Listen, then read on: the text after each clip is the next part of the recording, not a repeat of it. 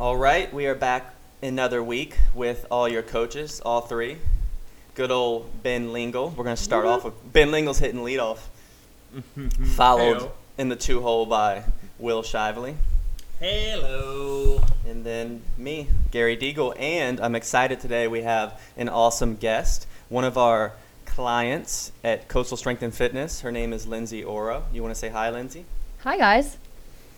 And Lindsay also, so this is going to be like a dual episode. We're going to talk about her story a little bit, just with fitness and how it's worked for her in her life so far. And then also, Lindsay is a sports psychology consultant, so she's very well versed in change psychology that kind of goes into that and the mindset you want to have.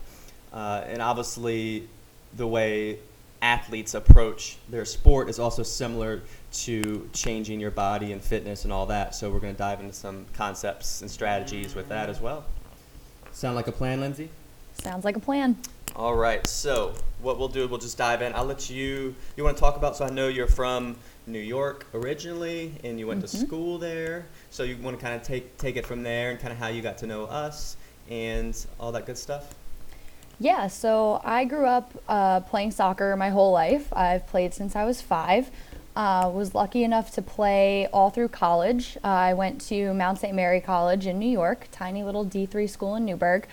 And after I stopped playing soccer in college, I was just kind of unsure of what I wanted to do next. I knew what I wanted to do, like, school-wise and professionally, but as far as working out, like, once soccer season was over, I think I took a solid month off because I was just kind of burnt out and needed a break, and then wasn't able to get into anything really stable after that. I would decide I was going to start doing like insanity workouts again and would maybe do like 2 weeks worth of that, and then I would get bored and then I wouldn't do anything for a month and a half. And then I would decide, like, okay, I really need to start working out again. So I would go to the gym and jump on a treadmill and go for a really long, boring run. So that was kind of my workout routine all through grad school. Was just very inconsistent. I really wasn't doing any kind of like strength training. It was mostly just cardio. And then after I graduated grad school, I got a job down here in Virginia. And before I moved, I started researching different gyms in the area because I knew I wanted something where I could meet people, but I also wanted something that was going to make me feel like an athlete again, because that was something that I was really missing. So I didn't want to join like a Planet Fitness or One Life where I knew I would just jump on a treadmill and go for a run and then be like, okay, I ran a mile and go home.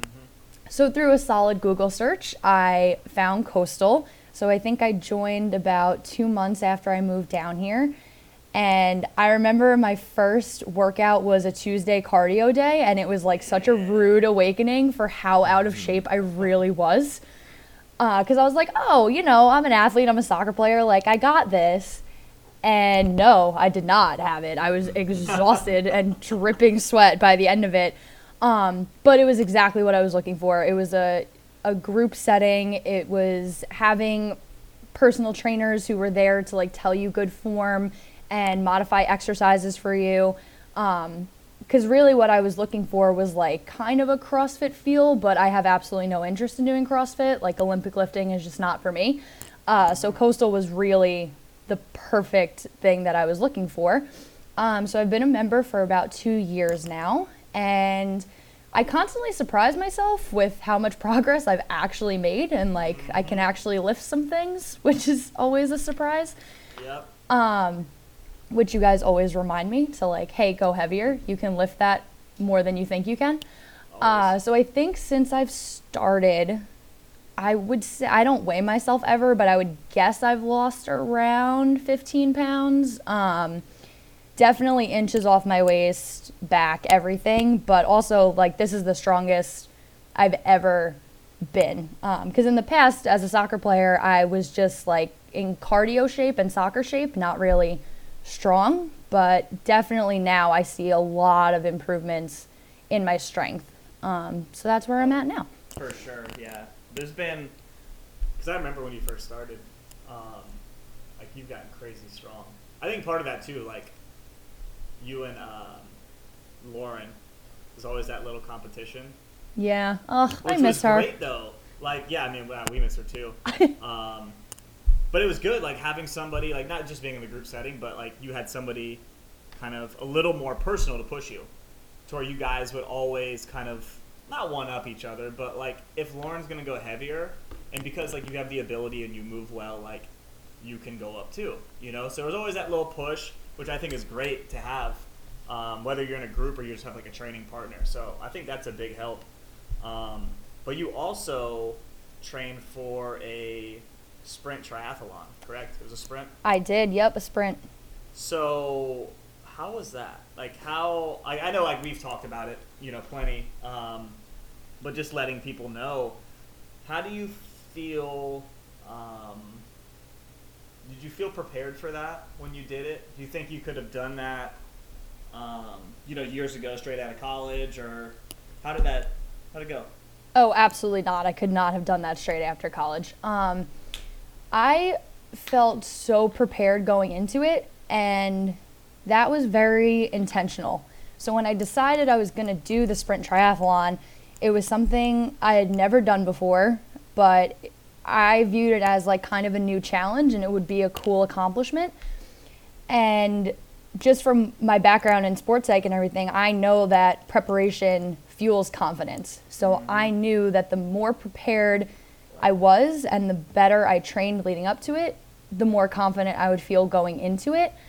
So really all I did, the triathlon was August 26th. I started training the first week of June.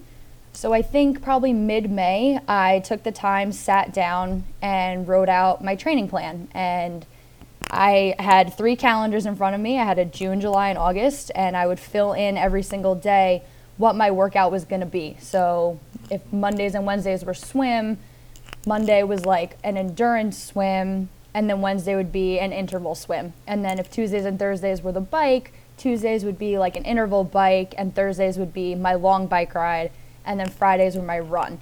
So I was really intentional about how I planned it out in the beginning, because I knew if I started in the beginning of June and it was just like, okay, first triathlon workout, what am I going to do today? There was no chance I was going to feel prepared enough. So I really, really planned, and I had to make adjustments along the way to that plan, and I knew that was going to happen. So I was traveling for work for basically the whole month of July, and I was at Fort Knox in Kentucky for 2 weeks, and so that was a little kink in the plan, because I knew I couldn't bring my bike with me to Kentucky. So my backup plan was, okay, that doesn't mean I'm not going to bike for 2 weeks. What I'm going to do is find a spin class, and I'll use the spin bikes in the gym. And luckily my work schedule when I was there was flexible enough that I could still get my workouts in. And I had a girl with me, my friend Marielle, who has done multiple sprint triathlons, was also at Fort Knox with me. So I was picking her brain constantly of like how she's trained and what she's done, and tips for like the transitions and tips for your bike. And she would come with me to the pool to do pool workouts. So that really helped. But a big part of that was just being flexible with my workouts, and knowing that that was okay. And if there was a day where the weather was terrible and I couldn't go out for a run, that it wasn't the end of the world, and I would just pick it back up where I left off. And so my training went really well over the summer, and I went in feeling super prepared. And I think a lot of that was just because of planning. Yeah, no, that's rad. Another question, because I remember we kind of went over it a little bit. Like, I guess, you know, like really all the coaches and you know, we've talked about it. How did you adjust like your strength training and like your days at the gym to account for your training? Like, you stopped all of your conditioning at the gym pretty much, and focused more on the triathlon, correct? Yeah, and that was a thing I knew I had to consider too in the beginning. So I think when I was writing my plan, I talked to all of you and was like, hey, what's my best course of action? Like, I don't want to stop strength training. Obviously, I don't want to stop coming to Coastal for 3 months, and strength training is still going to be really important when you're training for a triathlon. And so we came up with the triathlon training needed to be the main focus. Yep. But then I ended up doing 2 days a week at Coastal. So I would do the upper body and lower body day. Took off Tuesdays completely because I was doing enough cardio as it was. Yep. And then Fridays, we just decided was going to be like my easy run day, that I didn't need to add in any additional strength training. So I was doing my triathlon workouts 5 days a week, and those were usually during my lunch break at work. And then Mondays and Wednesdays, I would come to Coastal after work and do my strength workout. And it ended up working out really well. And especially the week leading up to the triathlon, you guys were so helpful, because I think we were in whatever week of the phase we were in, it was like we're trying to go heavy, and you guys were like, don't go heavy.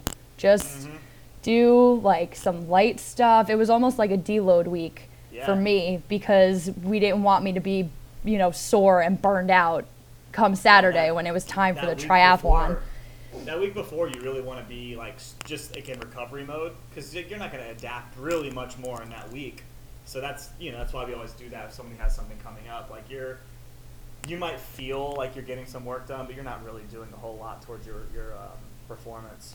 But yeah, you handled it perfectly, and I think a lot of people run into, for one, not planning like you did. Like you planned out so well, which is why you finished, you did well, you didn't get hurt, nothing adverse really happened. Because of how well you planned out and how well you factored in recovery, you cut down your time with us. I think sometimes people try to just stack too much on top of what they're already doing. I think that the typical person may be doing their 3 or 4 days at Coastal, and then they would be like, all right, well, I'm going to train 5 or 6 days on top of that for this triathlon. And then they just kind of crumble and fall apart. They hurt a knee. And so I think it's a good lesson that you don't need to be busting your ass doing 2 a days when you're training for something like that. Yeah, no, I would have been completely burnt out if I was trying to do Coastal 4 times a week while also training for the triathlon. That would have just been bad news. And a good, you're in your 20s, so if you're in your 20s and you felt like you're going to burn out, if you're in your 40s or 50s and you're trying to do that, your recovery is going to be even slower than a 20-year-old. So, for people listening, just keep that in mind. You don't have to bust your ass every single day, 7 days a week when you're training for something, or just working out in general. You have to recover. Yeah, it's as simple as remembering it's the bucket analogy, where your bucket's a certain size, so there's always going to be a give and take, and you have to factor recovery in, or that bucket's going to overflow if you're just piling workout after workout after workout into it. So, and you mentioned a lot of talk about planning, which gets me excited, because that's my biggest pet peeve is, and again, a first step for a lot of people is, going to a One Life or a Planet Fitness and just doing whatever. You got to do something, so that's a good first step. But then a little after that, it just bugs me how people have no plan when they work out, and they just go do random stuff all the time, no thought put into it, and this is your body we're talking about. So that that's one reason I love Coastal, and I've always loved being a trainer, is because you can provide a plan for people, which most people, I would say everyone, will benefit from, as opposed to just randomly kind of just doing whatever, Just winging it. Yeah. So Lindsay, what would you say, especially looking over the last couple years, what are the key or most important habits maybe you've noticed you've established that was different from, Lindsay, who was randomly doing, P90X workouts, to then, getting into this routine and getting into this place where you were confident to do a triathlon? And what are those key habits that you've established? Well, this Lindsay food preps for the first time ever. College and grad school Lindsay, never, ever, ever. And I really only learned how to cook when I moved down here to Virginia. So in grad school, it wasn't uncommon for me to just have eggs and salsa for dinner because I was lazy and didn't feel like cooking. There's nothing wrong with eggs and salsa, but you can get a little more creative and have a little bit more. So my viewpoint on nutrition has definitely done like a complete 180. And a lot of that came from, I think it might have been back in like February or March when we did the first accountability challenge, and you were on your teams, and it was like a new habit every week. And the first habit was like, okay, focus on having protein and fruit for breakfast. And that was just like something I had never thought of. And I was like, oh, that's actually doable and that's smart. And so from there, it was just tweaking every meal to where now, like for lunch, my typical lunch is like turkey meatballs, a sweet potato, and some veggies. And dinner is usually up in the air, but it's not eggs and salsa. It's usually like an actual meal. So I would say the nutrition piece has been huge. And the other part is having something to train for and just kind of having a goal in mind. So for me over the summer, that was a triathlon, but now that the triathlon's over, what's the next thing I can work towards? Is that like a deadlift PR? Is that getting a chin up? Is that being able to do like 10 perfect push-ups instead of just kind of coasting along and, you know, coming to workouts? And obviously we always get something out of the coastal workouts, but if you have something that you're shooting for, I think it makes you more intentional and more deliberate in what you're doing and more consistent in how many days you're showing up to the gym if you're shooting for a certain PR or something like that, because you know the more days you put in at the gym, the closer you're going to get. So I would say definitely nutrition and definitely just setting little goals along the way has really helped. Yeah, that's awesome you mentioned that. I think that's one thing we don't harp on enough, or really anyone talks about enough, is cooking, right? Like it's always overlooked. You know, like a lot of times someone will join a gym or get a trainer and they'll say, here's your meal plan. But for a lot of people, most healthy meal plans like involve like you need to cook your own food, right? And a lot of people have never done that before, don't know, you know? So really like breaking it down into, hey, learning to cook, that's like a habit that most people like that needs to be established, and most people might not even do, you know. So it's definitely it seems so like arbitrary, but it's actually really key. Yeah, I think a lot of people, like, if they haven't cooked, because like I was lucky, I grew up being taught how to cook, but a lot of people just, for one, it's really intimidating. Like, oh, I don't know how to do this, I don't want to mess it up.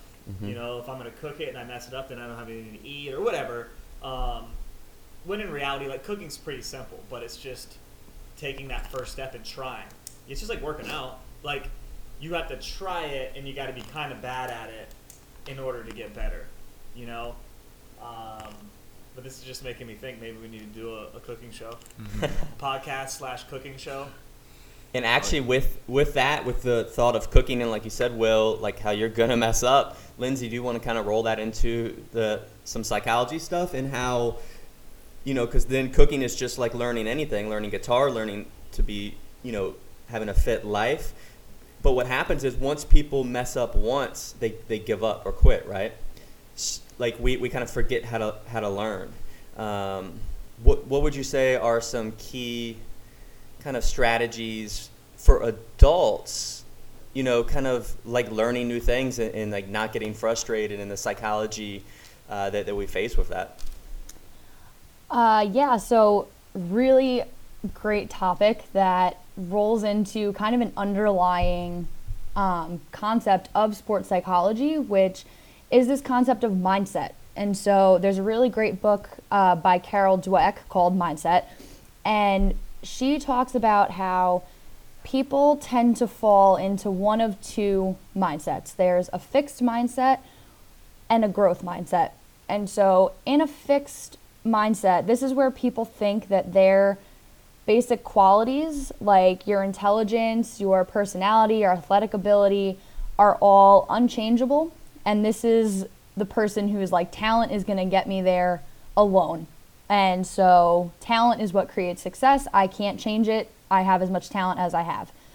In a growth mindset, people think that their basic qualities, so your intelligence, athletic ability, all that, can be developed and can be improved through effort, through hard work, through deliberate practice. And a lot of her research came out of studying kids in schools. So it was the kids who were praised for like, oh, you're really smart, versus the kids who were praised for, oh, you studied really hard. And so sometimes it's hard to recognize when we fall into one of those two mindsets. But if someone has that belief of like, I'll never be good at this, I'm just like, I'm not a chef, I'm not a good cook, they're tending to fall more towards that fixed mindset. And that has some implications as far as how far they'll go in that one area. So people who fall into a fixed mindset, like failure equals death, like they don't want to fail because it's like a blow to their self-identity, they give up really easily in the face of setbacks. So believing that like a setback means that you're not talented enough, so let's just quit. And they don't see effort as worth it, because if I'm really good at something, I shouldn't have to try this hard. And so people in a fixed mindset might see success initially, but they tend to plateau and don't reach their full potential. And so where this growth mindset comes in of like constantly learning and constantly improving, if you think that basic qualities can be developed through effort and hard work, it creates this like love of learning. You see effort as like, if I try hard enough, I can get this. And it causes you to embrace challenges. So something that's a little bit tough that you're not really sure if you can do isn't something to be feared. It's something to embrace and let's do it and let's see how I do. And there's a couple different ways that people can kind of identify like where you're falling on this fixed growth spectrum. And once you do, how can you change your language and change your thoughts in order to cultivate more of that growth mindset? So if someone is like, I'm not a good cook, I don't have any cooking ability, I'm never going to be good at this. One thing Carol Dweck says in her book is adding yet to the end of that sentence. So I'm not a good cook yet. And so that opens the door for, okay, but how can I get better? And so if you can adopt that kind of mindset of like, I can get better at this, but what is it going to take to get better? Now you're being more open to things that are actually going to develop your skills. So like taking a cooking class, trying a recipe, one recipe every week, talking to other people to see how they started out when they first started learning how to cook. What did they do? What can I learn from them? And people in a growth mindset tend to see a little bit greater level of success and just more optimal performance overall. So I think that's a really important concept for people to understand at kind of baseline, and then having enough self-awareness to recognize if you are falling into that more fixed mindset, how can you get yourself out and try to shift yourself more towards this growth, this mindset of self-improvement, of love of learning, and mindset of resilience. Damn, that was a bomb. I'm gonna have to go back and re-listen to this whole episode. So I know.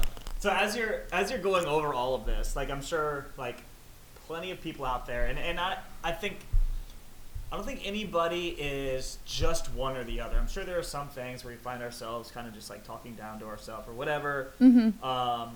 But like I realized as I was growing up, I was always in a fixed mindset. And of course you're a kid, like you kind of don't, it's not really your fault. But like I was always pretty smart naturally.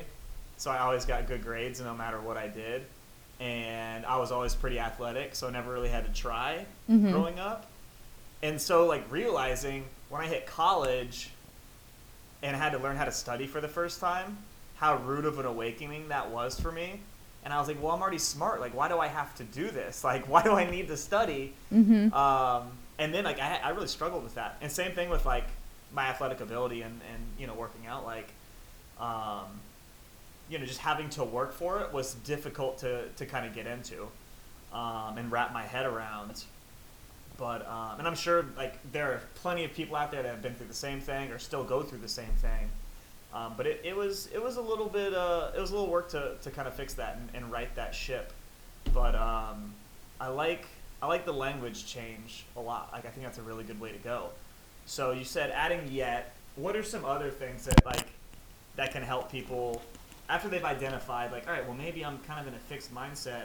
I don't want to be here anymore. Like what are a few more steps, or maybe one more step they could take to maybe helping them get a little bit more on that path? I would say probably the most effective one would be asking for feedback. So feedback, whether it's from like a teacher, a coach, your peers at the gym, plays such a huge role for us that I think sometimes we don't really realize. But not only asking for feedback, but then what are you going to do with it? So people who tend to fall more towards fix, they just ignore feedback, whether it's good or bad, whether it's constructive or not. Whereas people in a growth take that feedback, learn from it, and kind of pick out the pieces that they might need. And so I think just taking that initial step of asking someone of like, hey, is there something else I can be doing? Am I doing this right? What did you think about how I did this? Opens up that conversation between you and the other person, and it also opens your mind a little bit to, oh, there are some more things I could be doing to get better. And a lot of what Carol Dweck talks about in her book is like how we praise people. So for any parents out there, and especially coaches, praising the like effort and the hard work versus the talent. So that there's a difference between telling someone, hey, you're a really great player versus, hey, I know you studied those plays really hard all last week and you took the time to execute. So it's kind of it works both ways in like how parents and coaches can influence and start cultivating that growth mindset, but also the individual, if you notice that you're fixed, changing the language, but also asking for feedback and asking for criticism, which is not always the easiest thing to do, but in the long run, super beneficial. Yeah, I think as a coach, one of the most important things I know I've learned is how important it is to highlight people's, victories or successes, because naturally people are going to look at the negatives, especially if they're coming from a fixed mindset. So a good example, I was messaging with a client, and they were bummed because they missed their workout because some stuff got in the way. But then they had mentioned how, they went home and had their dinner, which was a prepared meal. And so I wanted to make sure to highlight, look, like, A, you prepared your meal. 2, you actually ate it. You didn't eat something else because you were stressed. Like, those are 2 huge victories.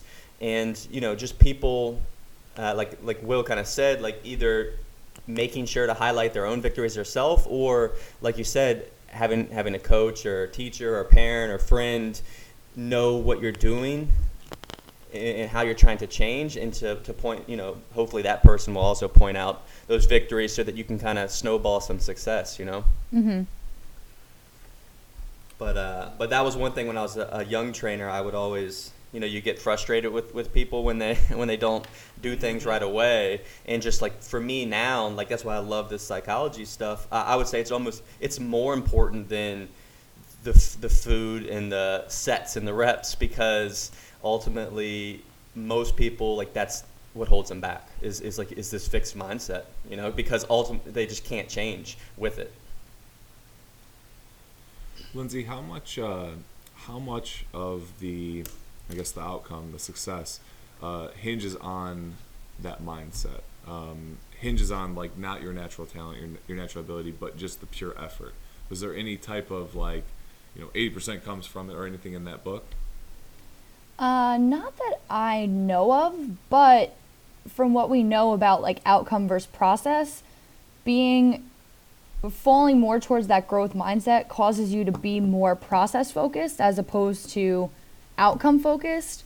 And just what we know from the research is that focusing on the process, you're going to see more success than focusing on the outcome. But I don't know if there's actually any statistics like that, at least not ones that I'm aware of. But it reminds me a little bit of the nature versus nurture thing, and like, is somebody destined to be an NFL player, or were they worked appropriately, had the right mindset, and enjoyed the process, and how much of it was genetics and how much of it was a correct mindset. Mm-hmm. And without being able to really put those thoughts together, I just asked I that think question. it's like a sliding scale. You know what I mean? Like some people are going to be like the most genetically superior human beings in terms of physicality, Right. and they're like going to naturally fall into something like that. But there's dudes who work their ass off to get to the NFL that, weren't genetically gifted. So I think it was just Yeah. like a big scale of, going either way. But And like they say at the elite levels, it's always like they both meet, right? Like amazing talent meets amazing hard work. Kind of like Michael Phelps, for example. Like Yeah. obviously he worked super hard, but he also, I've read somewhere, had like webbed feet and like really long limbs, which is ideal for swimming and a short torque, so it's like you could take someone else who worked just as hard or harder as Michael Phelps, but didn't win 7, world records in 14 gold medals or whatever. So that's kind of where, you draw a line with it. I like seeing it play out in sport, almost like Rudy? Yeah, exactly. Oh, Rudy. Everyone loves a good It's Rudy always story, that man. kicker too, where they're just Yeah. like they walked on. They played, they played soccer, they played rugby, and then there they are in the NFL because they switched. They decided to, and those people have the mindset you were just talking about. Let's say like that actual growth mindset because they weren't there. They weren't born to kick a football. They were, I guess, born to kick a soccer ball or whatever. And so they made that switch. They had to embrace a new process and embrace that type of growth. But it's and also flip side, a little bit of I wonder, the high injury rates for some of the people, you're a rookie quarterback, you go to the NFL, and everything seems to break down. Those are the people that I would imagine, this is a judgment call, but that I would imagine would fall into the fixed mindset because, just hands down, their joints, ligaments aren't that strong. Maybe they didn't put in the work. Maybe they skipped the extra practice because they would rely on natural talent. Again, I'm reaching a little, but maybe just adding a little bit of a picture to the awesome explanation of that mindset. Could be. Yeah, I was going to say that exact same thing. That's where like too much talent can be a hindrance. Like you look at someone like Tom Brady, and obviously he was naturally tall, which helped, but he doesn't have amazing talent or arm strength. But so he probably had to work harder, whereas you can get, an RG3 who has it all and maybe doesn't have to work on doesn't have to work on the craft as much, and then On those knees. yeah, exactly. Gets to the NFL, He can't get away with He some skipped stuff. those knee workouts, man. I just have to wonder. Yeah, did he have a little bit more of a fixed mindset? Yeah, I mean, could be. I'm gonna direct this back to nutrition. That was a good tangent, but the outcome versus process, that's something we see all the time. Like people who enjoy the process and they really get into it and aren't so focused on I have to lose 60 pounds or they keep losing weight and they're never satisfied. That's like you're just focused on the outcome, which will never actually be there. There's no end of the rainbow. But people are focused on the process, like they enjoy it. They understand that it's like, hey, this is a journey, and they usually get better results. People that are very, very much process driven because they have the basics. They have a good base to get them far. But somebody who's like, just focused on the outcome, they're a little more prone to get frustrated with themselves because, I'm not there yet, So, we definitely see that. And so I think having that mindset shift from like a fixed to a growth can help like in every regard, but especially in terms of like getting fit and losing weight. But it's just hard to get there. It's uncomfortable to get to that point if you're trying to switch your mindset with the way you do things. Oh yeah, it's really hard to switch that mindset, especially if it's been your mindset for 20, 30, 40 years. You're not going to change it overnight. Yep. And I think a great strategy for that, let me know what you think of this, Lindsay, is so obviously, like you mentioned, it's great to have goals, and we're talking about outcomes and the versus process. So I think a great way to kind of meet in the middle is setting behavior goals. So you have your outcome goal, I want to lose 20 pounds or whatever it is. I want to run a triathlon. But that's not really helping anything. Now it's good. It's like your guiding light, guiding star. But then you want to set some behavior goals that can help you actually achieve that outcome. And those are what you focus on, right? So if it's lose 20 pounds, then you need to set a behavior goal of I'm going to cook my meals once a week, for the week ahead. I'm going to go to the gym 3 days a week. I'm going to, get to bed by 9 so I can sleep 8 hours. And then those behavior goals really like get you to dive into the process. Oh yeah, so spot on. And honestly, Gary, your Facebook post from like 2 or 3 days ago where you talked about like outcome versus behavior, and I knew I was going to be on the podcast. I was like, man, this guy is stealing all my goal setting thunder. Like, but that's so unbelievably true. And I think that's a lot of time where like the goal setting process falls apart for people is I have this goal of I want to lose 20 pounds, but they don't follow it up with, and how am I going to do that? And that's the how is your behaviors. And those are much more sustainable over time. And by focusing on those, maybe if you didn't lose a pound this week, you're not going to freak out and the train isn't going to be derailed. So absolutely, behavior goals are huge and very effective in terms of reaching your long-term goals. What now, especially working with soldiers and athletes like you do, is so obviously, you know, when we're working with people who want to just change fitness-wise, this is a huge roadblock we run into. Is this a common thing you run into with like soldiers and athletes as well? Is that fixation absolutely. on outcome? Yeah.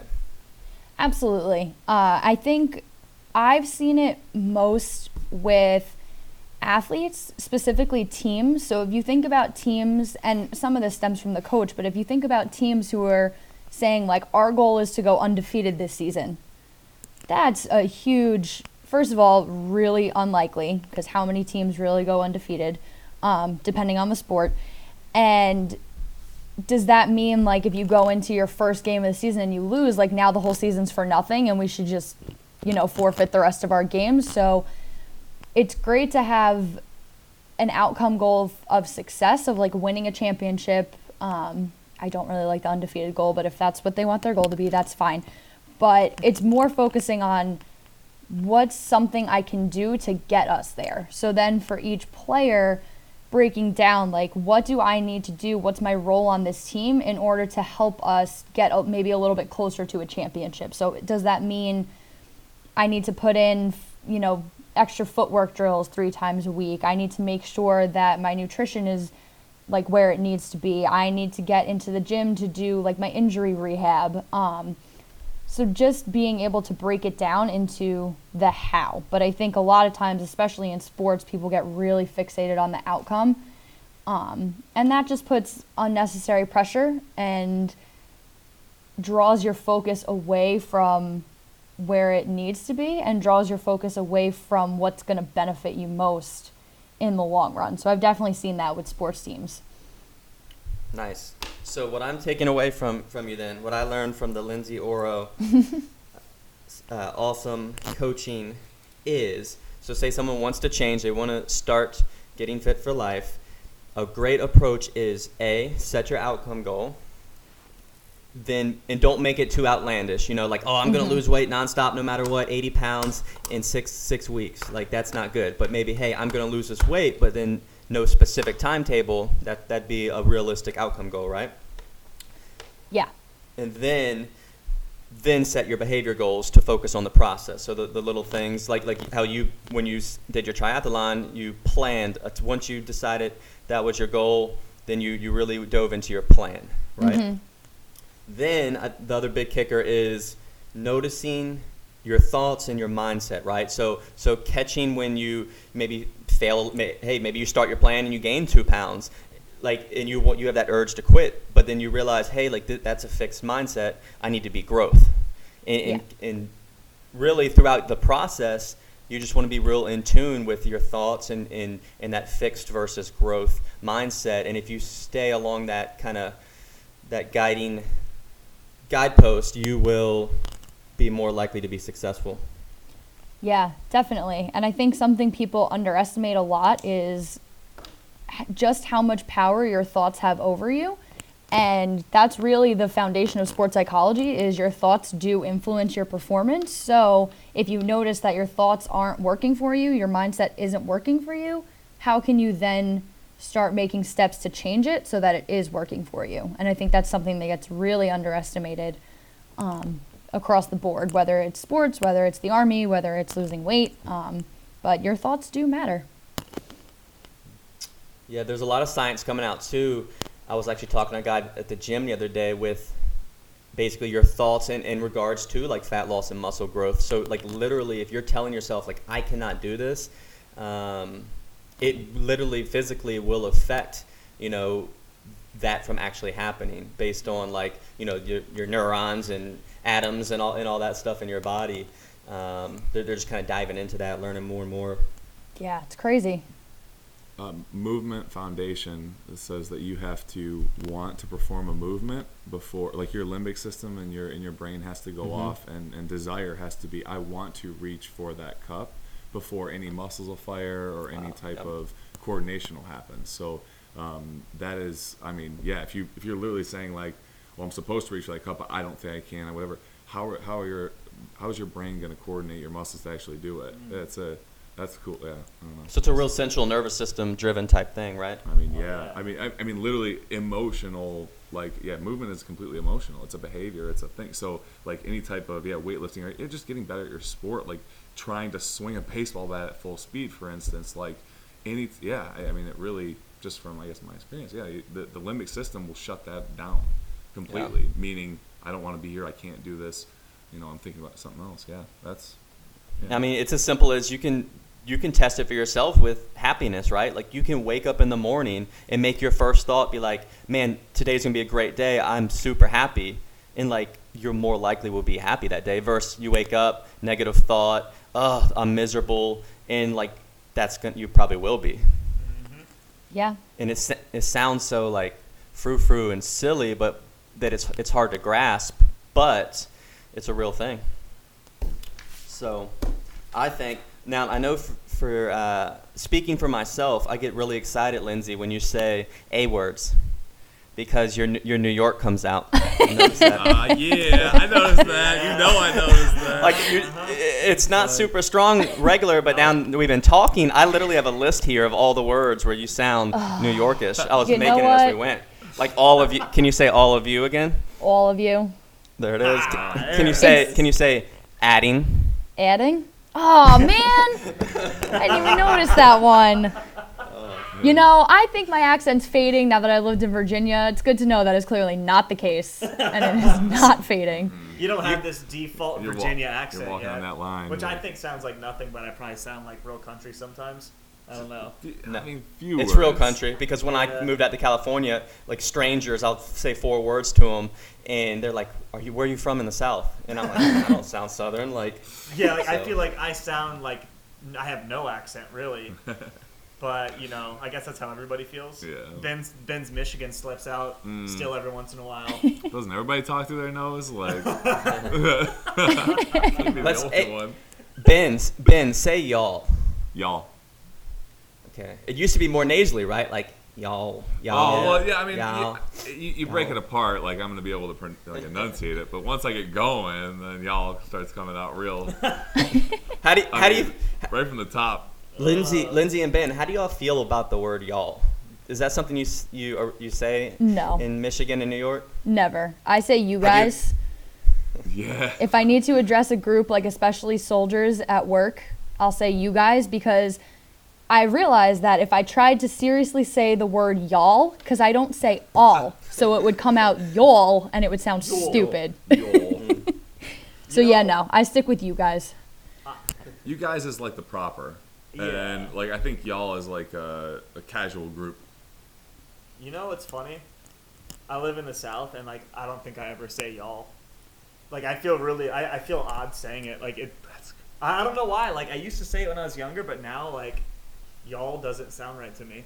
It flows. I jumped right in. Moving Yeah, here. no. Now I say I was like, that, I'm and, allowed like, to say this? I might get going Oh, in a cool. crowd, and I'm just throwing y'alls out left and right, and not even know it. Yeah. Like Well, that could be it. It's a great word when you think about it, especially nowadays, Oh, being it real scares so politically much. correct. Like, I would feel bad saying you guys to a group of girls and guys, right? Whereas you can say I don't y'all, feel bad about that. and you're safe. I mean, yeah, y'all wraps everybody into it. So, yeah, that is a safe word.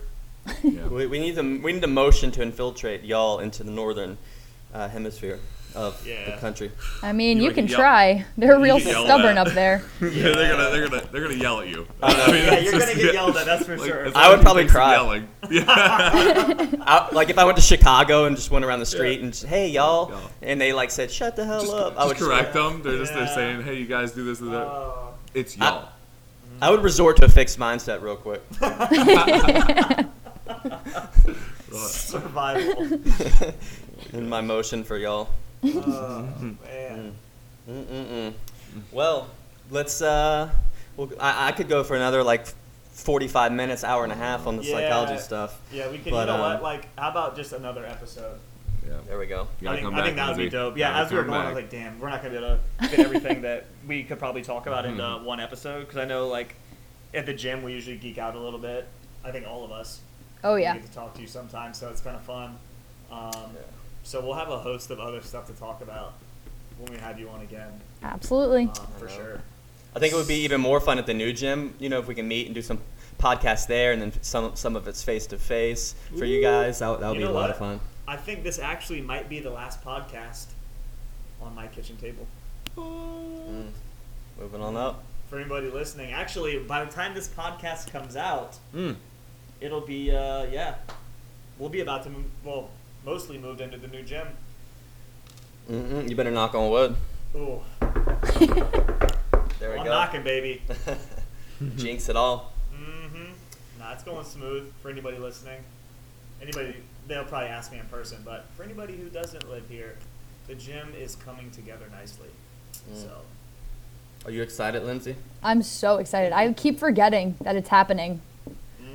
we It's like have, bittersweet too. So We have 11 days before Oh my god. our so-called opening day. the best part is going to be the turf. Like we'll have a full stretch, like I think about 30 yards and 30 a yards, little bit wider. So we'll be able to do more things in line with that. and not crash into Yeah. a merchandise shelf. So, yeah, it's gonna be dope. All right, guys. Well, Lindsay, thank you for your time for doing this. I know we got a lot out of it, so I'm sure the listeners yeah. did as well. I think that was super comprehensive. Let's get Ben's. What do you got for us, Ben? What are you feeling today? I'm going back and forth. Has your emotion changed since like the podcast? Oh, yeah, actually it has. Yeah, I was Yep. thinking more like, check out what the kids listen to these days because it pumps me up. But then I'm just like, oh, that's a song about vegetables. That's kind of fun. What is You it know like what, from I the think- Barney? I think- Is it from the Barney soundtrack or something? No. But I think we'll listen to what the kids are listening to What do you- because what when do you you are got, man? lifting, you need the right mindset. What do you got? You need the right song too. This is called "I Bet You" by Yellow Claw. Again, probably irrelevant as far as like their name. These people put together this mix and it's really good. You know what I mean? So just, but again, "I Bet You" is the name of it. Let me jump. It takes a little bit of time to get into it. Yeah. Okay, It's damn. going. Is this like trap music? What is this? Yes, Yeah, there's a what- little bit of trap going on here, but it's as in like it's trap because it's slow. It's kind of like draggy, but at the same time, there's so much going on. If you were in a trap, they would make you shut this off. That sounds real real industrial. Yeah, you could like set mass down. Too. You could. Yeah. Who was it? Who was that? That was Yellow Claw. Yellow Claw. Yellow Claw. I bet you, and that's like IBETCHU. Bet you. One Word. word. One word. I bet you. I bet you. What's your workout jams of choice, Lindsay? I have to If you say had to pick. my number one pump up song that no matter where I hear it, when I hear it, I'm just like I want to go play in a soccer game right now is "Till I Collapse" by Eminem. That was like my jam in college. Other than that, anything with just like a good beat. I really like Tuesday playlists when we get like a little Flow Rida in there. That's good. Every I think Flo Rida makes his music for group training. I think he's doing a great job and he should keep doing it because I thoroughly enjoy it. Yep. Nah, man. Those are good workout jams. Eminem has a new CD coming out, Oh, I can't wait. I hope it's new good. album. I think it comes out the 15th next week. You So can that listen should be to it on good. the plane. Yes, sir. Yep.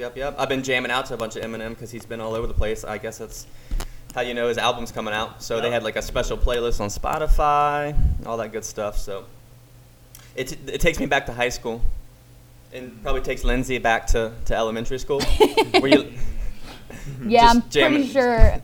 pretty sure Eminem was like a fan fave in like 6th grade. So There we go. Jamming at the skating rink. Yep. Yeah. I wouldn't have been allowed to listen to it. I had to like sneak on the sly buy like the Outcast CD when I was in 6th grade. Juvenile. My CD was man. Juvenile that I snuck bought in middle school. Some Usher. Well, all right. Yeah. We'll take it out with that. We'll let everyone stew on what their high school and elementary school jams were, and then we'll get back to you next week. All right, guys. Signing off. Later. Thanks, guys.